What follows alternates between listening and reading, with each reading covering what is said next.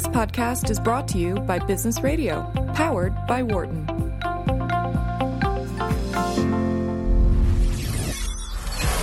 From the campus of the University of Pennsylvania Wharton School, this is Career Talk on Business Radio. Here is your host, Dr. Don Graham.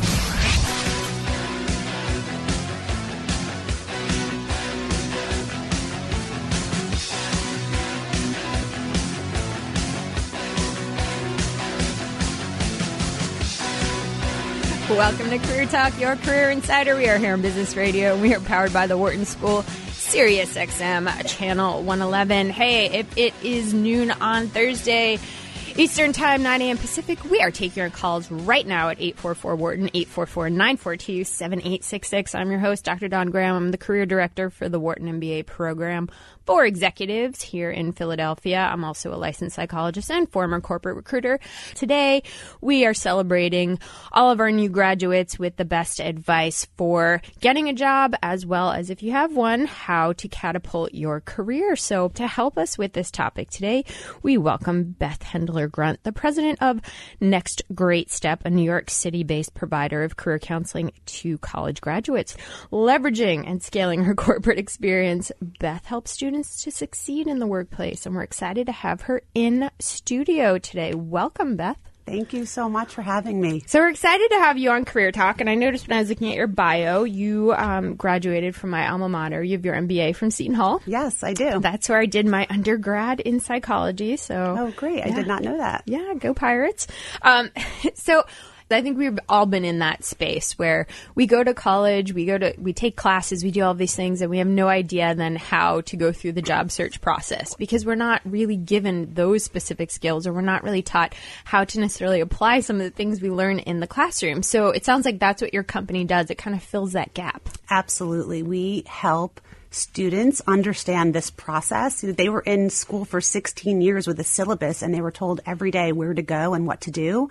And now looking for a job, the rules are not quite so clear. So we are helping them with some guidelines and structure of how to move forward and how to present themselves and really offer value to an employer, as opposed to saying you're great at something that you can really help someone be successful. The job search has changed. I mean, social media is playing a big role, and, you know, the online applications, the internet is saturated, so you really have to learn to stand out. And sometimes parents just don't know what the newest and latest and greatest techniques. I mean, one-way video bios and interviews via text and and all of these new strategies that we're all just learning about. It's really difficult to give advice when you've not gone through that. The flip side of that, or the other side, is that, you know, sometimes parents give great advice and students just can't hear it from their parents. So that in comes Beth to give the same advice, where the student's like, why didn't you tell me that, Mom? You know, most parents actually have some great advice. It's just that it's coming from the parent or the mom or the dad. So what I like to think is that I have some really nice tools and techniques that help students in a really practical, easy way. And I'm also a mom, and I understand the dynamics of how to talk to students. So if we have parents out there who want to learn more about Next Great Step, Beth, where can they go? Great. Well, they could visit our website at nextgreatstep.com. And actually, you can download, there's a free 5-tip checklist of things that your student can do right now to help them land the job. So I invite you to get that. But nextgreatstep.com, and you can learn about our services and how we can support and help your student to be successful. You know, Beth, here we are in 2018. What are the current trends in hiring new graduates? So the trends that I'm seeing is that employers see a lot of candidates. And the good news right now, the market is definitely on the upswing. But the challenge is that students are not always differentiating themselves, because you come out of school and you look very similar on paper with the same degree or same school, same major. And what employers are hoping for you to do is to really differentiate yourself. And how you do that is not just telling how you can offer your skills, but how you can actually solve a problem for the employer, how you can help them to make money or save money or really help them, you know, create some efficiency. It's having students think beyond well, I'm here and I went to school, and that hopefully that would be enough, that it's still competitive, and employers want students to really demonstrate the value that they have, because that's also how students stand out. So if you want a little secret about how you can compete. We love secrets. We love secrets, If you want the Beth. secret of how students, or if you are a parent listening and you want to help them compete, it's think about what is important to that employer or that company and how they accomplish, what is their measure of success. And if you can find a way to help them be a little bit more successful or make them more efficient or achieve things and achieve their goals, that's what they're looking for. They want you to present that, and that's what makes you stand out. So being very specific to your audience. So one, you have to know your audience. And the great news is in today's day and age, it's really easy to research a company, find out what their pain points are, find out, everything from their, financial statements if they're a public company to who's at the company through LinkedIn. So we're very fortunate to be in a day and age where we can research that. So there's no excuse for not knowing that. But then what you're saying, Beth, is taking it a step further by then looking at your own skill set and saying, how can I, now that I understand my audience, solve their pain points with the skills I bring to the table? Do you have an example to kind of really bring it home for parents or students who are thinking, I want to help coach my college grad on this, but I'm not really sure what to say? Sure. So I had a young woman who had great sales skills, and she knew how to sell and market, and she felt really good about that. And she was competing and got to the 4th round of interviews. It was very, very difficult. But what she did was she said, not only do I think I have strong sales ability and my ability to communicate, but I know how to help you generate 10% more revenue, because I see this as an opportunity. I think I can help you grow in this market, a market that they were trying to get into. So she learned what was important to them, and she said, okay, I'm going to help you accomplish that. Now, whether that actually happened or not, it's just the fact that that a candidate is putting yourself in the shoes of the employer, and that's what employers want to see, that you're invested in helping them be successful, because you in turn will be successful too. Yeah, I think that's a great point, Beth, is that an employer wants to know that you're interested in them specifically. So it's when they ask why our company or why this role or why our team, I think that's another great point that parents can coach their students on, or if there's students listening, that you can make sure you include in your interview answers. Why this company? And it's not enough to say, well, Google's a great company, or I'm really passionate about technology, so Facebook is something I want, but something very specific, like talk to people who work there, find out what's the culture like, what, are their internal moves and promotions a very key part of what they do. Find out specifically so that you can say, this is why I want to work at your company and how I can be an asset to it. Absolutely. Absolutely. So we hear a lot, Beth, about, underemployed, that all of our new college grads are underemployed. Is this a true stat, or is this maybe exaggerated a bit? So there is a statistic. Actually, the New York Federal Reserve Bank just came out with that 30 to 40% of grads are underemployed. So there's a reality. That's okay. I think what students need to think about is, if you get into a job and you're underemployed and you feel that you could be doing more, you want to think about, how can I get everything I can out of this experience in terms of learning new skills? Can I network with people that maybe I've never met before? So instead of feeling like, hey, I wish I did better, or I'm not where I want to be, that you need to just take everything and think of it as an opportunity, as opposed to feeling like you're not where you wanted to go. So, you use the word network, and that's one of the things that, of course, we bring up on this show a lot. But I think that word is overused in the sense that we don't often define what it is. So as maybe you're a college student and you feel like you're underemployed, talk specifically, Beth, about how they can use that network to maybe get to the next level. Thank you for asking that, because so many students are struggling with that word as well, because they don't know what to do. And there's this fear of, if I call someone or reach out, what do I even say? So what I advise is, let's take it in pieces. First thing you want to think about is, well, what are your own skills? Before you even pick up the phone or email or message someone, what do you want someone to know about you? And I like to think about what are your 3 core skills, the 3 things that you are the best at, the most competent, and you have examples that prove that you did it. So first, before you even network, take an inventory of what you have to offer. I'm analytical. I'm a good writer. One skill I would not say is hardworking. Everybody says I'm hardworking. So that's great, but it's hard to differentiate yourself if you say that. But pick your skills. Then target very specific people. Say, okay, I am a good writer. I'm in journalism. I want to pursue something where I want to get into writing or some kind of content writing. So identify people that have a job that you would want. Now, normally they think, well, why would I do that? Because these people can talk to you and tell you about what it's actually like to be there versus you guessing or looking on the internet. And the best people to do that, especially when you're at school, is alumni, because they tend to be the most friendly, the most sympathetic, and everyone needed a job when they graduated, so they tend to be welcoming. So know your skills, find an alumni who has a job, usually someone maybe recent grad, and then talk to them about the skills you have and what you're looking for, and ask really good questions about what they do and how they measure success and how you could, the challenges they find, and then see if they can link you to someone else. So you can't call up and say, hello, will you hire me? Because they don't know you. You don't have a relationship. But if you demonstrate that you've taken the time to research them, that you have some skills, you ask some thoughtful questions, then they know what to do with you. And then they know what direction to introduce you to someone or connect you. And that's how I advise a network effectively. Like, I love informational interviews that you can get a lot out of 20 minutes with someone on the phone and can really guide you and direct you a lot further. So that's a term we hear a lot, and I'm sure a lot of new grads are being coached to do that. Go do an informational interview, and you're thinking, well, what is that, and how can I succeed in that? And you've brought up a lot of good tips, so I want to tease that apart, Beth, because I think one, it's important that you prepare.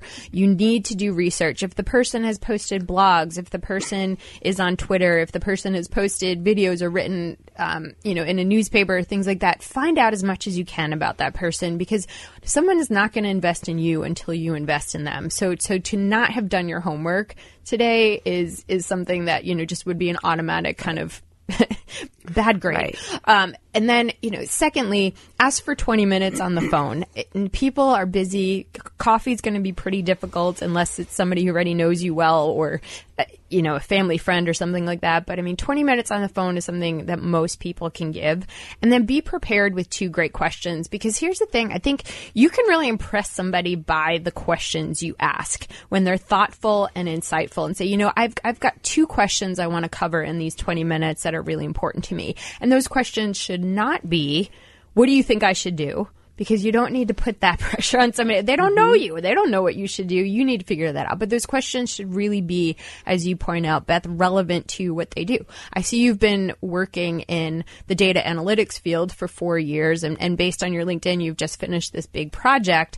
As somebody who's interested in the data analytics field with a background in engineering, what do you think my next step would be? That is a similar question, but obviously much more well thought out.